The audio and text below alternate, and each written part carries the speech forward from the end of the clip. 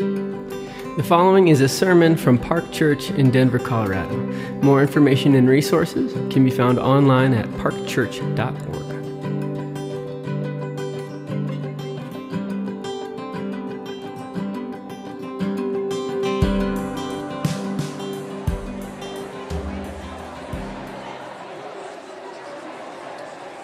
Good morning.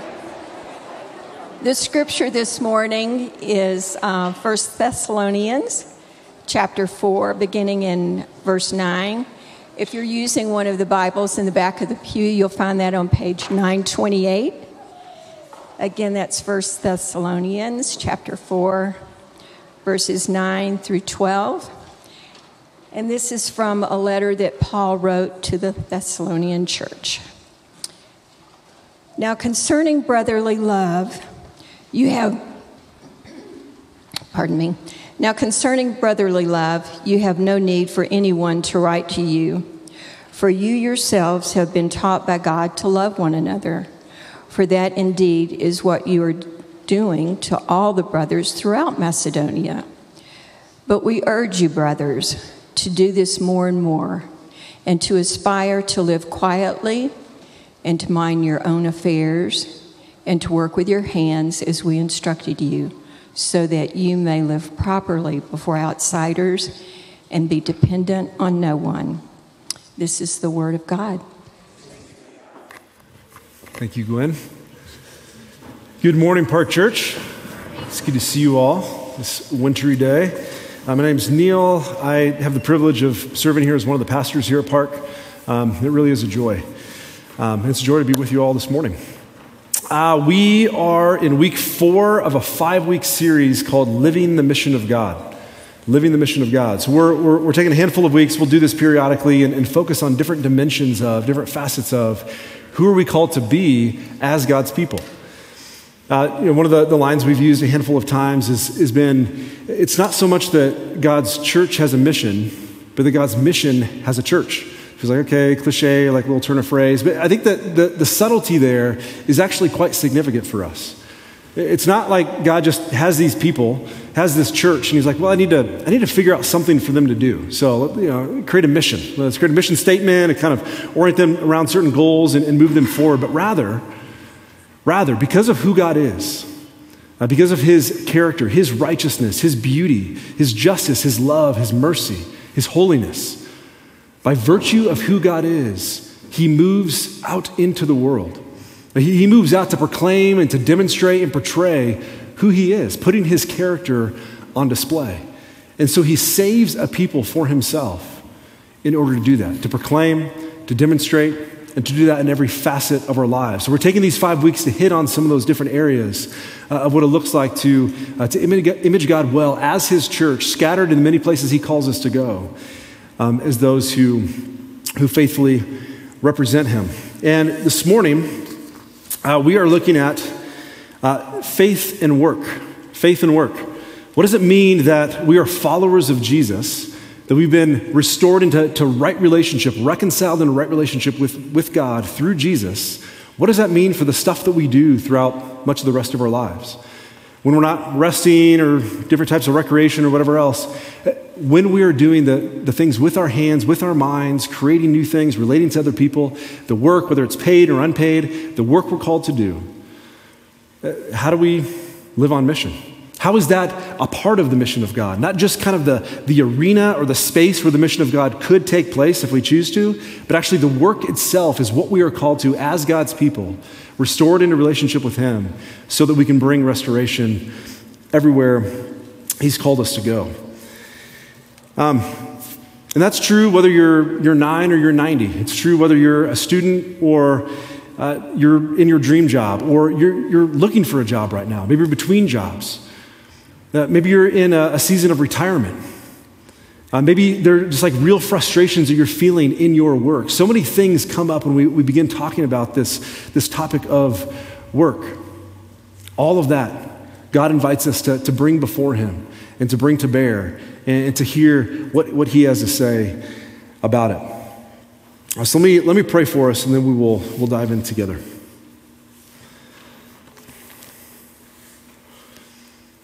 Father, thank you for working on our behalf. I thank you for working to make this beautiful world, to create us as those who image you, to relate to you, to relate to this world around us. That you didn't make some sort of flat gray world, but it's in 3 dimensions, and it's full of color and taste and flavor and sounds and sights and things that we can experience and take in. And thank you for Jesus. Thank you for his work. Thank you that he has worked on our behalf in such a way that we're able to know your love, to receive your love, to hear your voice of love and commendation again. And thank you that we get to gather as your people even now. And may you, by your Spirit, speak into the places of our souls, the places where we have just an aching, a longing for something to be different. Places of celebration and just felt joy. And everywhere in between, just the monotony of some of our days. May all of that help us to feel that you see us in that. You know the particulars of it. You're not absent in the midst of it. And you actually have something to say to us. So give us ears to hear. Give us a sensitivity to you. And please work for your glory and for our good. I pray this in Jesus' name. Amen. The movie that kept coming back to mind as I was preparing for this is the movie that I've probably seen more than any other movie in my life. It's one that we would watch every Christmas Eve before going to bed growing up. And my wife, Erin, has graciously adopted this as a new family tradition for us as well. But we watched the movie, It's a Wonderful Life, which my brother-in-law told me a few years ago. He's like, Neil, that's not a Christmas movie. Personally offended, Joe. I think it's a Christmas movie. I think it's a beautiful, redemptive Christmas story. But the story of It's a Wonderful Life, you have this guy, George Bailey, who grown up in the 20s and in the 30s, and then a lot of the movie takes place in the 40s, in this town, Bedford Falls, which is kind of your regular, I guess, small to mid-sized town. And he's your quintessential kind of big fish in a small pond. Like very ambitious, gifted, very kind of forward, upfront personality, always kind of leading the charge, doing different types of things. But at the same time, he's deeply attentive to the needs of those around him.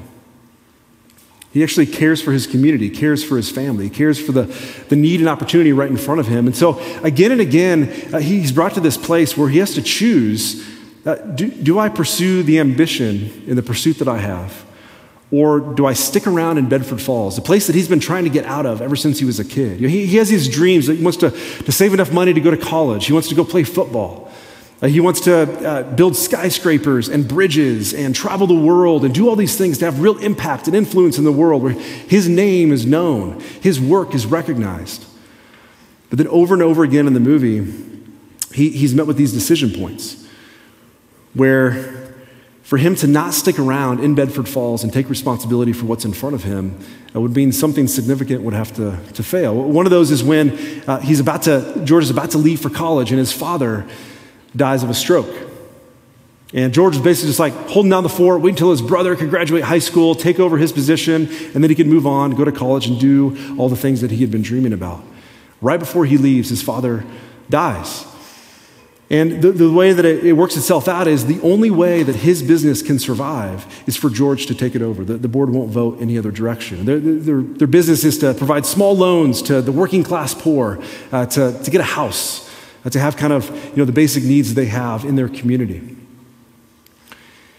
There's that scene when if you guys have seen the movie, he's about to walk out. He's like, no, I'm headed out. I'm going to college. I leave now. I'm heading out. And the camera zooms in up on his face and you see him just like processing, what do I do in this moment? And he decides to stick around. And again and again, this is the movement of his life. He says, I'm gonna take what's in front of me and I'm gonna do with it what I can. Well, it finally hits the point in his life. He feels like he's living this kind of insignificant, just very low level life where crisis hits that he cannot fix. Usually he can show up. George can show up and he can make it happen. This time he can't.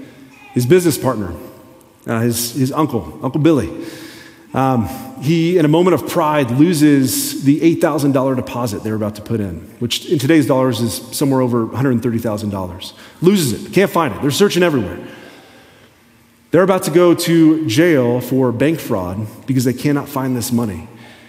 And George is just like at the end of himself. He's like, I cannot fix this. And I'll spare you some of the details. Go back and watch the movie. But he's then met by his guardian angel, which the theology nerd in me is like, that's not in the Bible.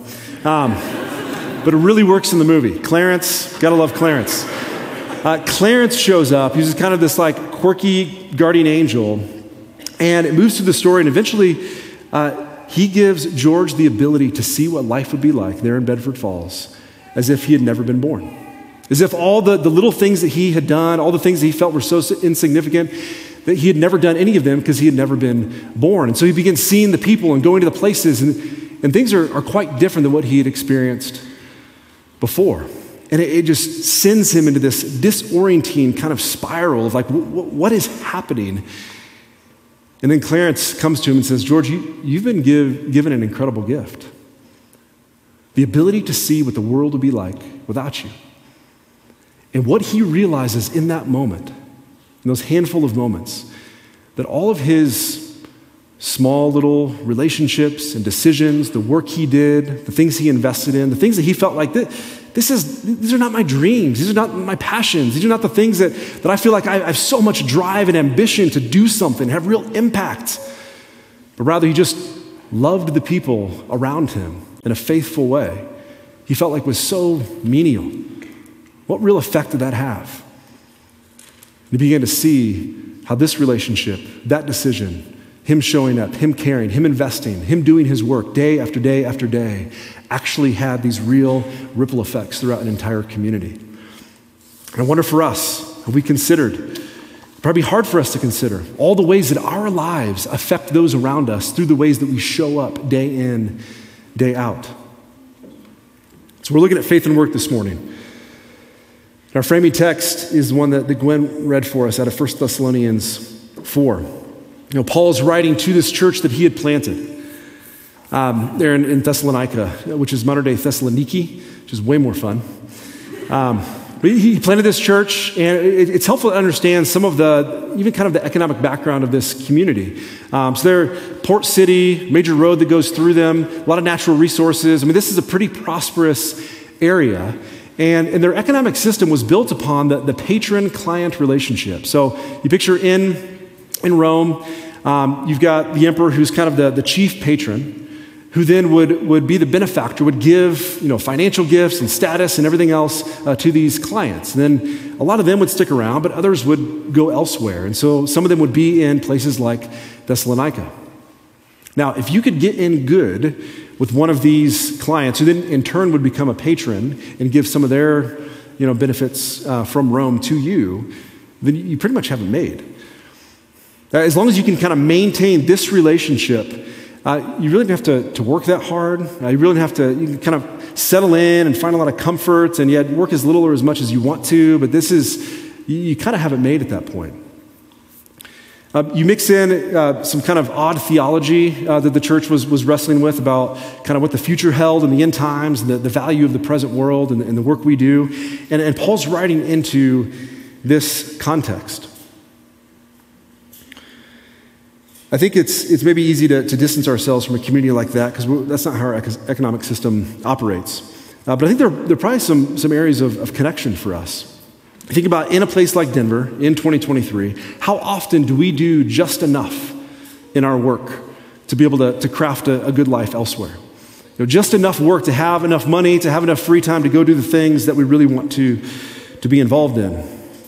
Where do we rest on the generosity of other people, family members, government, philanthropists, whatever else? Instead of adding value through the work that we can do, we're relying purely upon other people to do it.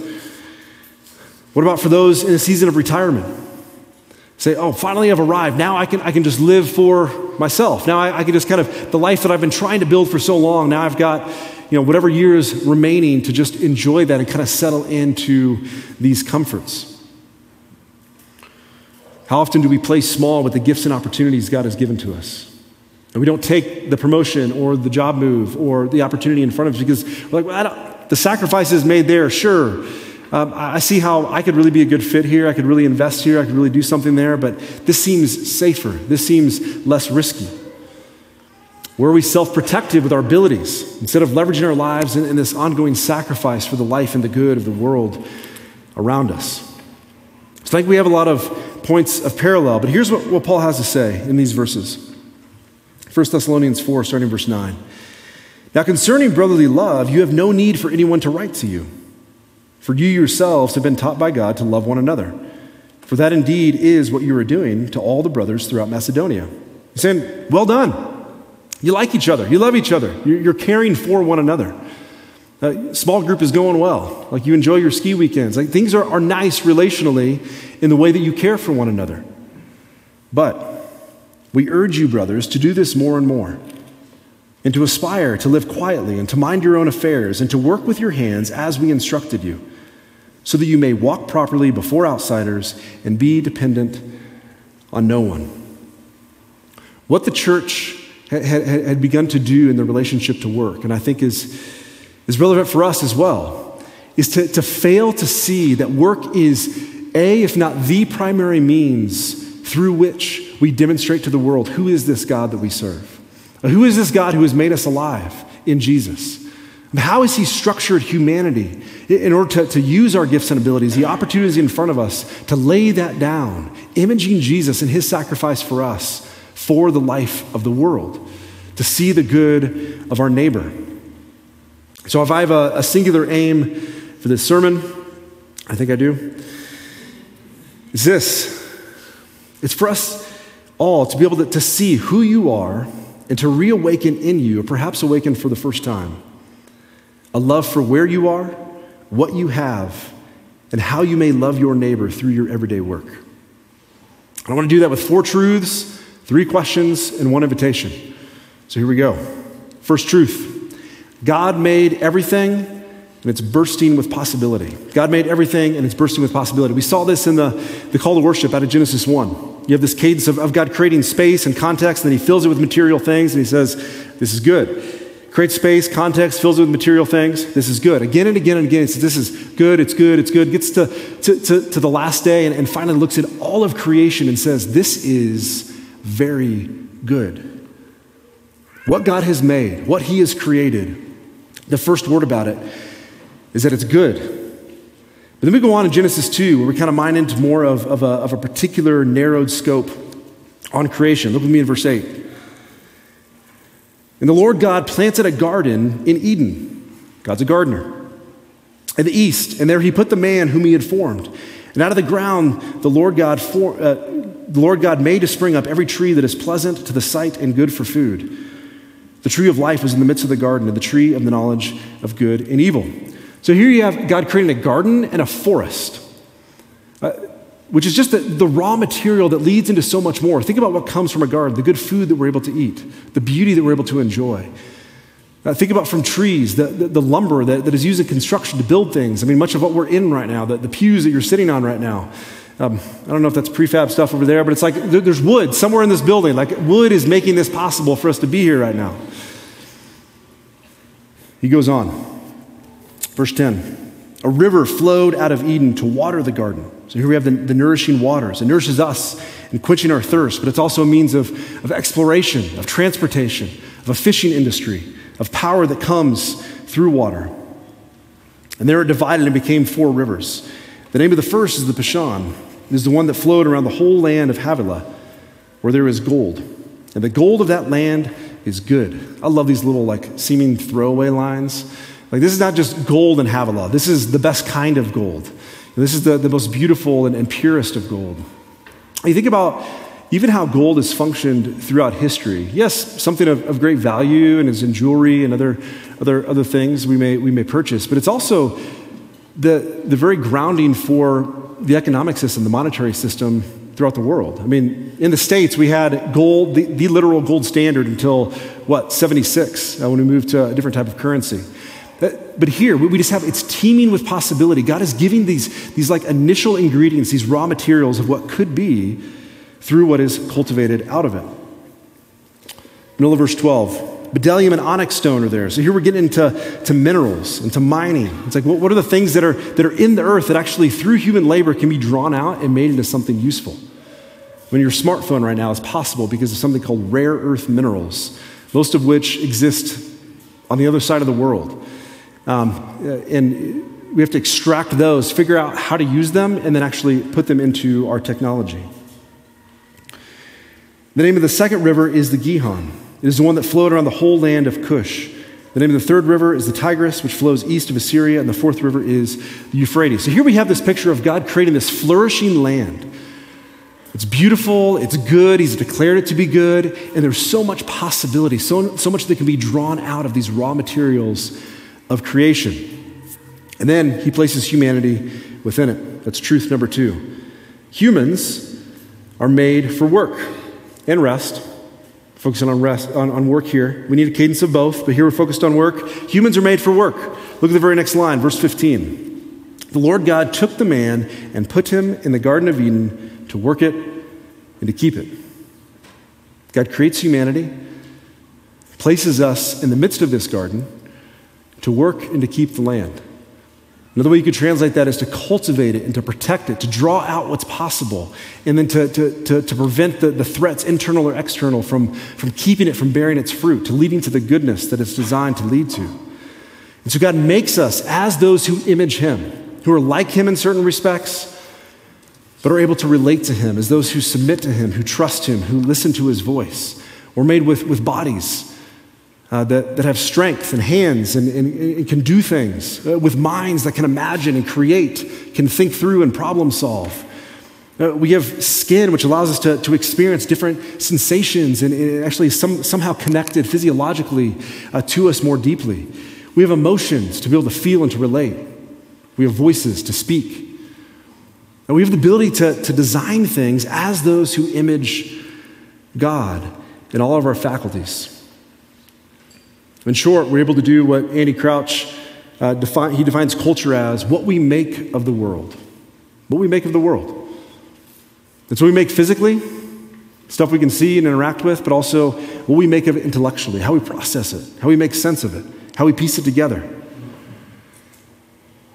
Another author, William Edgar, says this: at a broader level, humanity was called to spread the blessings of Eden to all the earth.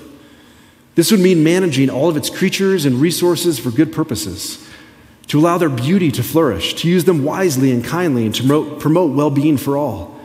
Embedded in this human activity is, at least in germ form, the development of agriculture, the arts, economics, family dynamics, and everything that contributes to human flourishing to the glory of God. This was the original design of humanity and the world that he placed us within. Before there's anything broken, there's any sin, anything has gone wrong, God places us in the middle of this garden and says, spread these blessings, extend the borders of Eden through your work, through the ways in which you relate to one another. Develop culture, start businesses, trade goods and services, start families, invent new things, be creative, imagine what could be and then go live into it. That's what God calls humanity to from the beginning. But we know things don't often work themselves out that way. We see in verses 16 and 17, and the Lord God commanded the man, saying, you may surely eat of every tree of the garden, but of the tree of the knowledge of good and evil you shall not eat. For in the day that you eat of it, you shall surely die. So this is not God saying, hey, I made this beautiful world, but I'm going to keep some of the goodness away from you. And so I'm going to have an arbitrary rule that just kind of keeps you away. Rather, this is God saying, here's a beautiful world for you to go image me in the midst of through your daily tasks, through the ways in which you relate. But trust me, trust my voice in discerning what is good and evil. This idea of the knowledge of good and evil, it's what parents in Jewish society were meant to do in helping their kids grow up into moral maturity. So no, kids, don't define for yourself what is true and false, what is right and wrong. Your parents are here to help you discern, help you understand, help you to see the world through a moral lens. Like there is goodness, but there's also a threat to that goodness. We need to see those for what they are. And so what God is saying is, I've made you, there's so much to enjoy. Come up under my voice and trust me. Trust me. This is what's good and leads to life. This is what will lead to your death and ultimately destroy you. But instead of trusting that voice, we see this play out again and again in our own lives and throughout history. We stepped outside of that and said, no, we would like to define good and evil on our own. We would like to say, what would be good for me? What would lead to joy? What would lead to a thriving life? I'm going to decide those ways, and I'm going to call the other things evil.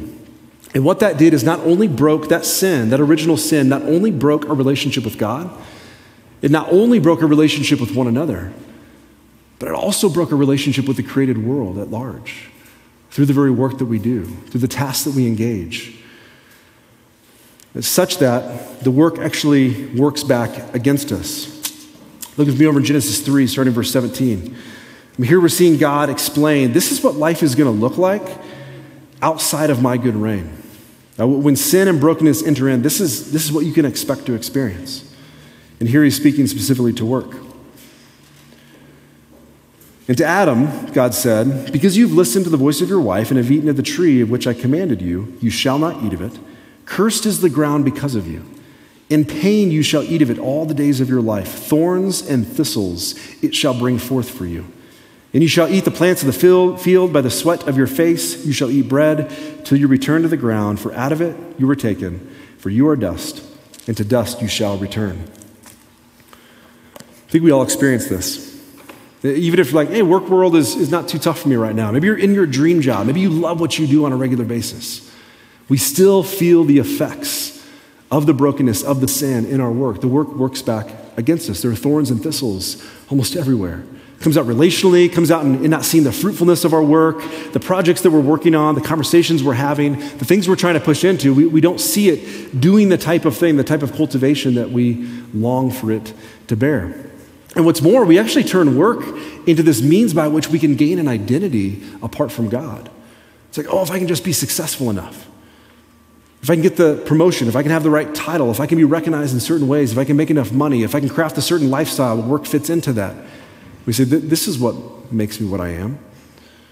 And this is what gives me an identity. This is what makes me worthwhile. And it's into this context, it's into this space, into this broken world that Jesus Christ enters in. A God taking on a human body. A God actually stepping into the brokenness and experiencing the material creation. Walking perfectly, listening to the voice of the Father consistently, faithfully, obeying Him. Being a worker Himself, portraying perfectly the image of God, the very thing that we're designed to do, but we have failed to do. But as He steps into that society, into that culture, and begins to speak true things and lead people into relationship with God, that culture wants to spit Him back out, and so eventually they kill Him. They crucify Him, and they nail Him to a tree and say, no, we don't want to hear that message. We don't want to listen to you. It's threatening too much of our identity through our own work. We don't want that. And so then Jesus performs the most important, the most necessary work on our behalf. That's the work of atonement on the cross. That He bears our sin, He bears our shame, He bears the brokenness, all the things that come from that sin, He bears upon Himself, His own body, shedding His own blood. He performs that work and then raises to new life on the third day so that we may be redeemed by God. And this is our third truth.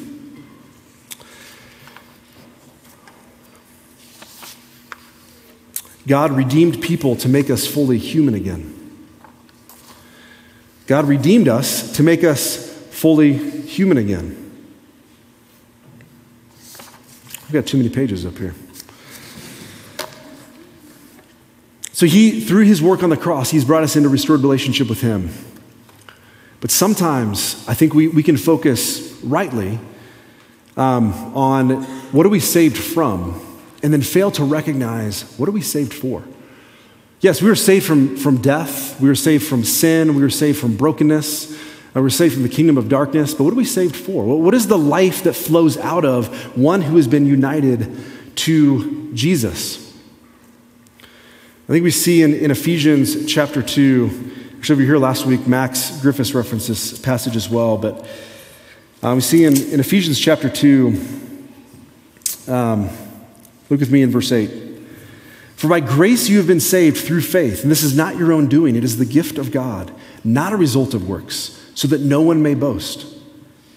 Our work does not bring us back to God. Us being righteous enough, us being successful enough, us being recognized in the things that we can do, us feeling personally satisfied in the work we do, none of those things will bring us back to God and reconcile us in relationship to him.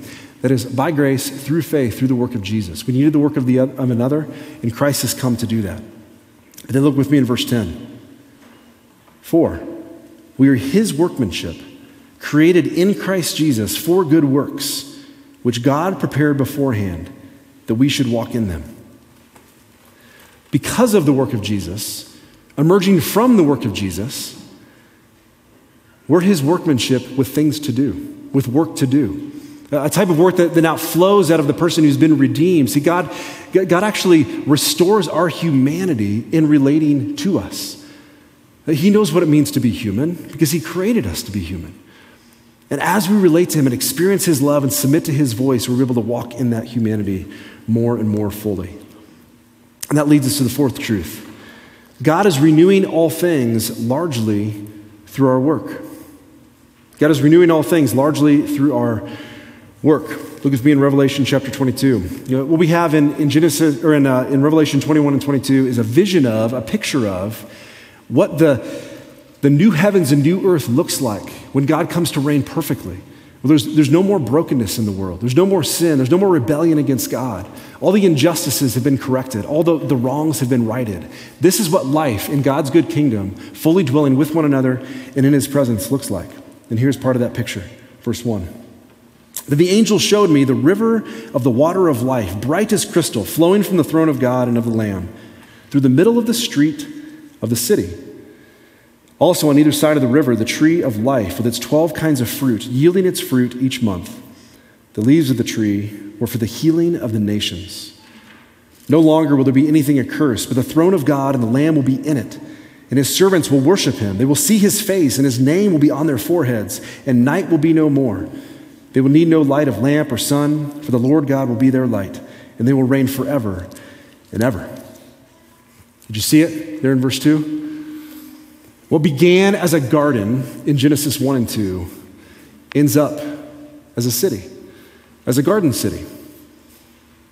You've got the tree, it's got the 12 kinds of fruit, it's for the healing of the nations, it's kind of outward focus where the fruitfulness of that tree, of this life, moves outward for the sake of the other, for the sake of the world, moving beyond its boundaries. But it's in the midst of a city. Now, how do cities get there? Well, through work, through labor, through investing time and talent and gifts and opportunities to craft something, to build something. And that is what God is doing, building a new spiritual city that will endure into the new heavens and new earth. That is what he is doing even now. Our everyday work is somehow contributing to this future garden city. Greg Forrester defines work this way.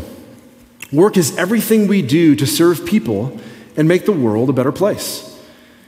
This explains why work takes up most of life. God made us that way. It's simple, really. God wants human beings to serve and bless one another.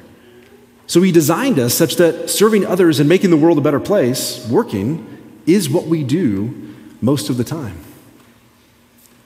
So kind of pulling out from, all right, what's the paycheck? Is there a paycheck? What are the things I do? What sphere do I work in? All of that matters. But first we must recognize the things we do on a regular basis, the way that we leverage our lives, the experience, the education, the intellect, the opportunities in front of us, the relationships we have, the influence we have, all of those things, no matter what context that comes to bear in, whether we get a paycheck for it or not, this is work.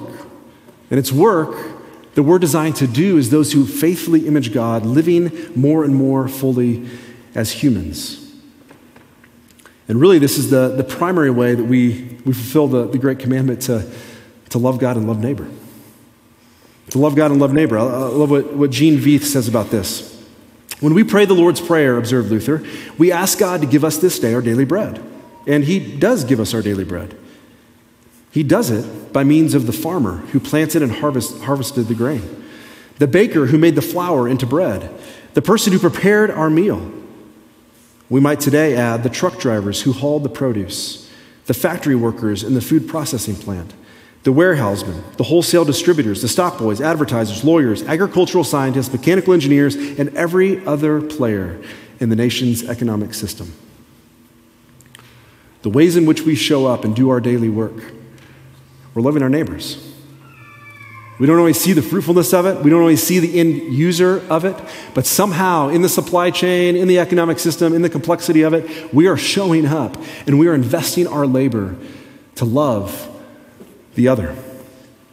So let's bring these four truths into three questions for our individual daily lives. First question is this: who are you? Who are you? And there's so many different ways to potentially define that, and so many different people who would love to define that for you, and different messages and voices from our history, our family of origin, whatever else, may be defining that for us. But who are we? I think in the world, a lot of times this is, what do you do? Maybe what are you worth in terms of kind of a financial net worth? What's your job title? How satisfied are you in the work that you do? How successful are you? How recognized are you in your field? So many different ways that we try to size people up in discerning who are you. And even in the midst of that, so much unpaid work goes unrecognized. Recognizing the work of parenthood. Think of so many in our church that as moms, that the primary avenue work is investing in these little lives, trying to cultivate life, to instill in them particular values, to image God, to help them understand, what do I do with being a toddler and then a grade schooler, and then I'm asking new questions, and parents that are investing. And I think specifically of moms that I've talked to. People ask the question sometimes, oh, do you work? I'm like, really? Have you considered the scope of what a mom does, investing in, caring for these children, giving her life away again and again and again? Yes, that applies to dads as well, absolutely. But thinking of so many moms in our church family who are giving of themselves to invest in the life of another. No paycheck. Our worldly economic system doesn't have a whole lot of value for that. It is deeply valuable. In God's economy, it's deeply, deeply valuable, and He sees you in it. But even apart from all of this question of who are we? Who are you? I want you to hear this. You are a human person made as an image of God in the world. Corrupted by sin, yes. Unable to bring yourself back to God, yes. But one whom God has pursued with His love and sacrifice through Jesus Christ. And if you put your trust in Jesus, then you have His seal of affection and delight placed upon you in a way that will not change. You are now freed up to re-engage that original commission, that first mandate in the Bible, to accurately, though imperfectly, reflect God in the world through your work. We'll often ask our boys, usually before bedtime, is there anything you can do to make us stop loving you, make me stop loving you? Everett, who's 5 now, sometimes he'd be like, yeah. I was like, he did this last night. I was like, okay, what could you do? He thought about it for a minute. He's like, what if I break your mind? I was like, I might have to think about that one for a minute, but yes, buddy, I would still love you. He's like, okay, what if I break your body and your mind? You still love me. It's like, there might not be much of me left, but yes, what's there? I will love you. Sure, there are moments when I feel like he is breaking my mind, even at 5. There's nothing Everett or Asher could do to make me stop loving them. Nothing. No set of decisions, no life choices, no scenario that's imaginable that would cause my affection and my delight toward them to go away. How much more does the perfect, eternal, loving God set His seal of affection upon us as His people? How much more are we secure in that love? That God, in Jesus Christ, who has come to us, who has moved toward us in our sin and rebellion and said, I will take all of it so that I can have a relationship with you again. Receive my love. Receive my delight. Receive this new identity. Who are we? We're the sons and daughters of God, made so through the person and work of Jesus Christ. And His love is for us, and it's unchanging. So understanding that, you can allow that to sink in. The next question: where are you and what do you have? Where are you and what do you have? think sometimes it's helpful just to have a simple life audit. Like, what are the things that I do in a day? What if you just wrote everything down, from the most kind of grandiose to the most mundane task of brushing your teeth? We're afforded as Christians the beauty of honesty. We can be honest about the stuff that we're really maybe proud of and the things that are like, I'd rather not think about it. I spent a lot of time doing this, or things that I really don't want to be involved in, but I did this last week. Jesus invites us to this honesty where we can name those things because his love has secured us. But also, where has God placed you? Where do you give your time, your energy, your talents, your abilities? The things that you have to offer the world, where do you apply them? Where do you give them week in, week out? When you think of this idea of calling, I think so often our conception of calling is, well, what are my kind of deepest desires and passions? And am I able to kind of check all those boxes in what my workaday world looks like? When that happens, wonderful.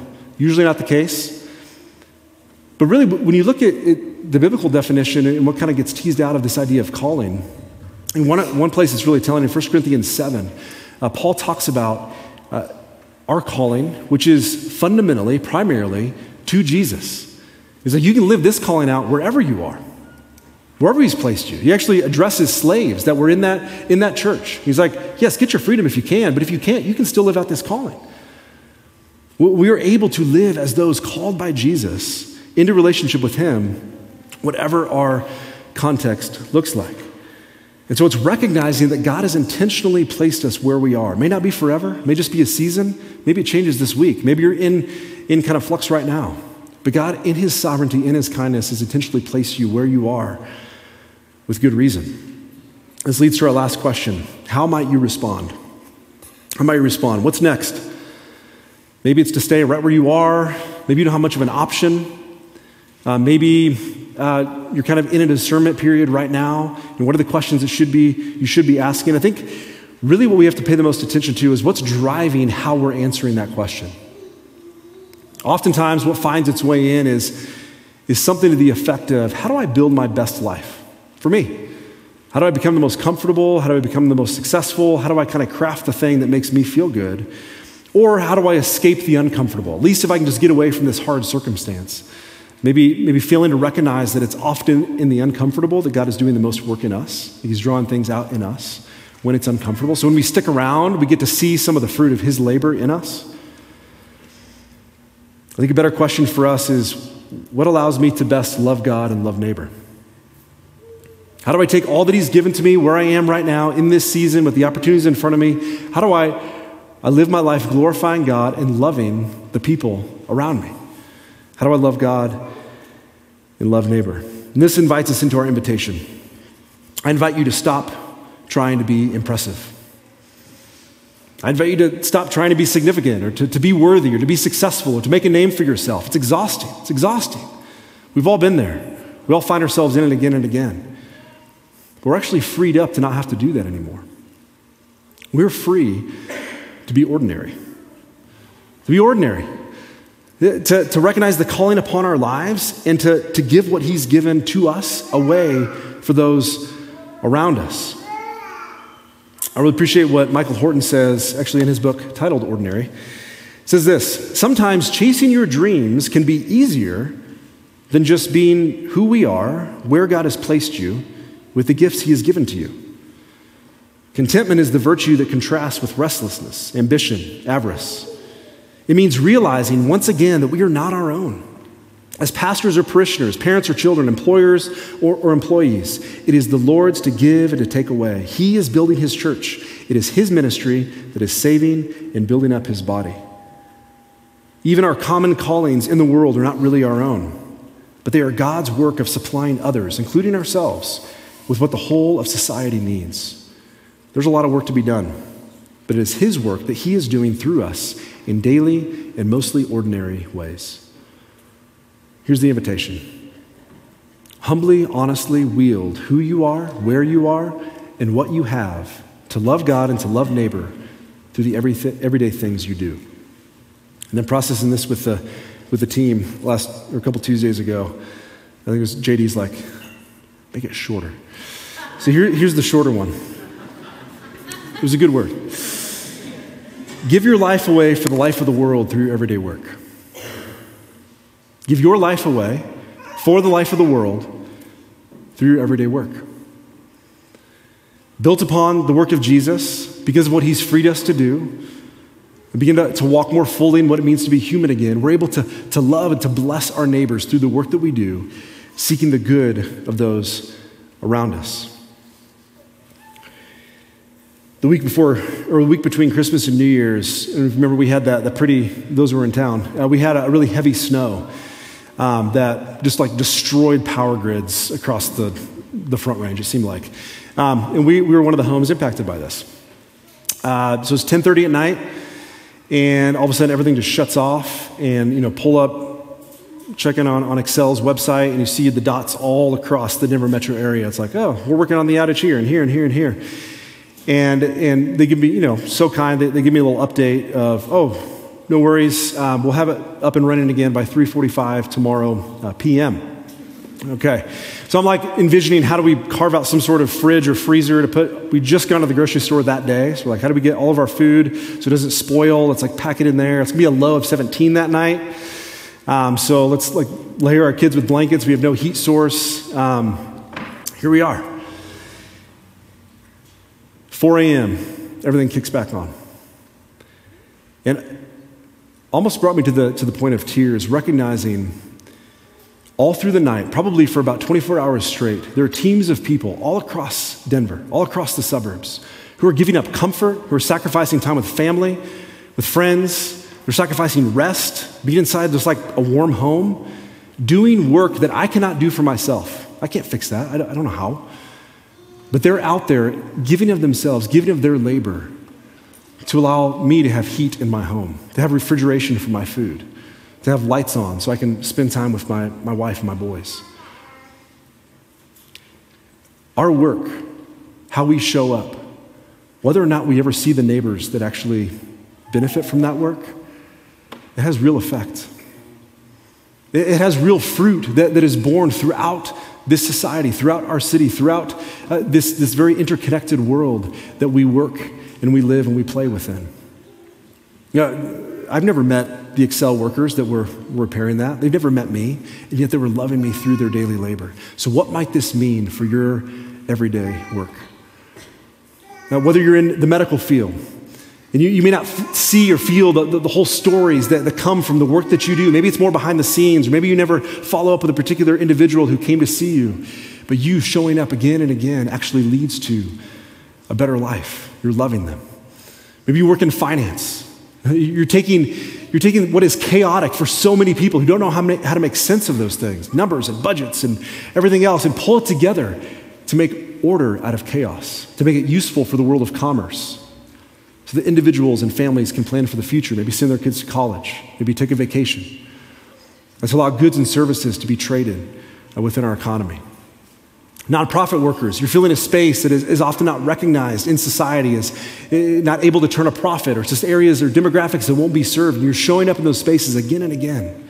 Those who work in government, they're trying to help people relate in a very complex society. How do you organize, coordinate, make decisions, move toward the just and the good, and the decisions you're making, the ways that you decide within it? Those that are in business, maybe you're an entrepreneur, you're coming up with new ideas of how do you serve and bless the world where there's an opportunity? What good or service is currently lacking? For those who are retired, often this is very much taking the wealth of your experience and sharing that with the next generations. Do you know how many people in this room last service long for a mentor, just long for someone to show up with them and care for them and speak into their life and ask questions? For those in education, cultivating the life of the mind, trying to help people recognize, like, what should I value? How do I make sense of these things? How do I organize the data so that they too can leverage their lives for the good of others? Think about the clients, the customers, the coworkers, the bosses, the fellow employees, your employers, everyone that you interact with and that your work touches on a daily and a weekly basis. These are your neighbors that you're able to love, to serve, to care for in the ways in which you show up in your daily work. And this is all part of what God has called us to in his mission. I like what Chris Wright says. You set forth every morning into that public square that is both the world of God's creation and the world of Satan's usurped and temporary dominion, as well as the world of your participation in God's mission. Every day when you wake up, that's what you're stepping into. Whether it's paid or unpaid, whether it's recognized as valuable in this world or not, whether you enjoy it or not, you're showing up to do work that is actually integral to the mission of God. As one who has received the Spirit of God through the salvation of Jesus, you're able to go and do good work that bears witness to who this God is that we serve. This God who loves us, who sees us, who's drawn us to himself, and then sends us back out to testify to himself. But we want to help equip you guys to do this in even better ways. And so I want to invite Joanna Meyer and Kyle Nelson to the stage. They're going to share about a few opportunities that are coming up for us as a church and also more broadly as a network. So please welcome them.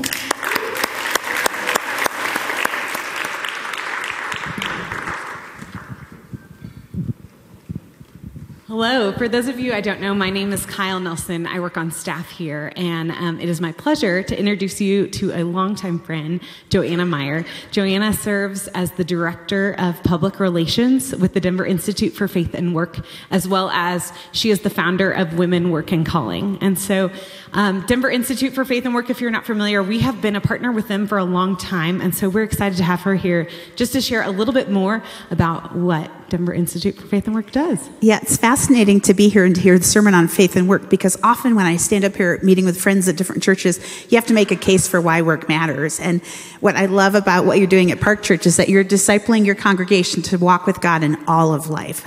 So I don't have to make that case here. I can just say amen to what Neil just preached. But Denver Institute partners with local churches. We take the amazing teaching on work that you heard today, and we take it the next mile in the discipleship and lives of Christians in our community. And we do that through gathering people, inspiring and equipping them to be serving God and neighbor through their daily work. And we do all kinds of stuff, but I'll highlight just a couple that might be relevant to you. We convene smaller gatherings called Colorado Conversations to address common issues related to faith and work or issues local to Denver. Things like, how do you deal with anxiety in the workplace? Or how does being a Christian affect the way you approach a managerial relationship on the job? Or local issues like, how can Christians engage issues like affordable housing or economic inequity through our leadership on our jobs? Those are small, easy, like just come in the front door and get to know us opportunities. We also convene bigger gatherings like Business for the Common Good and Women Work and Calling. Business for the Common Good is coming up. It's a month away. It's Friday, March 3rd. Downtown at the Grand Hyatt, we'll have more than 300 of the top Christian business leaders in our community gathering to talk about how do we steward the wealth and the power that comes with business and organizational leadership for the greater good. It's a fascinating conversation. And then Women Work and Calling, which I'll tell you about in a second, is in the fall. Yes. Well, we're excited too because we are partnering with the Denver Institute for Faith and Work to host 2 unique events just for our church body and any of your colleagues or friends that you want to invite along. So Joanna is the keynote for our women's event this Tuesday, which is a little taste of maybe Women Work and Calling. And that, if you want to share a little bit about that. Yeah. And I forgot to mention our 50-80 fellowship too, which is how could I forget that? That's like the keynote or keystone of some of our programming. But that's a discipleship program for people in the first half of their careers that focus around faith, work, and culture, which I'd be happy to tell you about. But Women Work and Calling started a number of years ago. We felt like women were hungry to understand, how do I bring all that I am, all that we are, to all that God is doing in the world? And often in our faith communities, that's not an area of discipleship. We focus on our personal relationship with God, our relational reflections of our callings, but rarely are we discipling Christian women for godly influence in public life. And so that conversation has grown from being a local gathering to now a national initiative, fully developed program area discipling Christian women to steward all of their gifts in the world. And what we'll be talking about Tuesday night is a little more holistic. We're going to talk about content that could apply to any woman about identity, integration, and influence. And in our walk with God, what does it look like to camp out in all of those three areas as it relates to our God-given giftedness? And lest you think the conversation is only for people that are in a certain stage of life or type of work, we're going to have a biblical vision for women and God's place in the world, God's role in the world for us. It's got to be big enough for all of us. And so whether you're a student, a retiree, a mother who's focused on kids at home, there's a place for you in this conversation. So we would love for you to join us this Tuesday. We'll be here at the building. We would love to invite you and encourage you to RSVP. We've actually had such a great response. We've already shifted locations in the building. And so your RSVP helps us plan accordingly. But join us this Tuesday. Doors will open at 6:15. And then we will go till, we'll start content around 6:45. And then we'll go till 9 o'clock. And then we also have, for the men in the room, we're excited to invite you to join a similar conversation. One of Joanna's colleagues, Brian Gray, is going to be joining us on February 27th. That's a Monday evening. I encourage you to mark your calendar or come with your gospel community. And with that, we would love for you to sign up online as well at parkchurch.org/events. So see you Tuesday. Yes, we're excited to have you.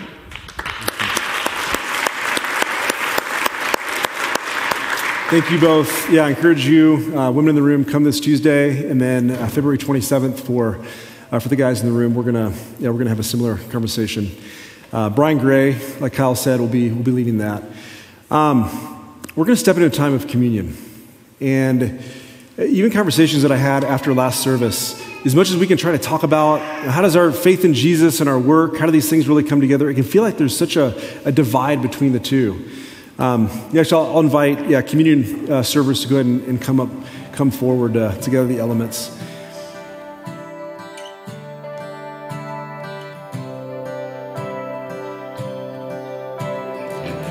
Hey, thanks for listening. Park Church exists to make disciples of Jesus for the glory of God and the joy of all people.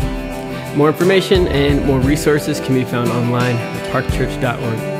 Take care.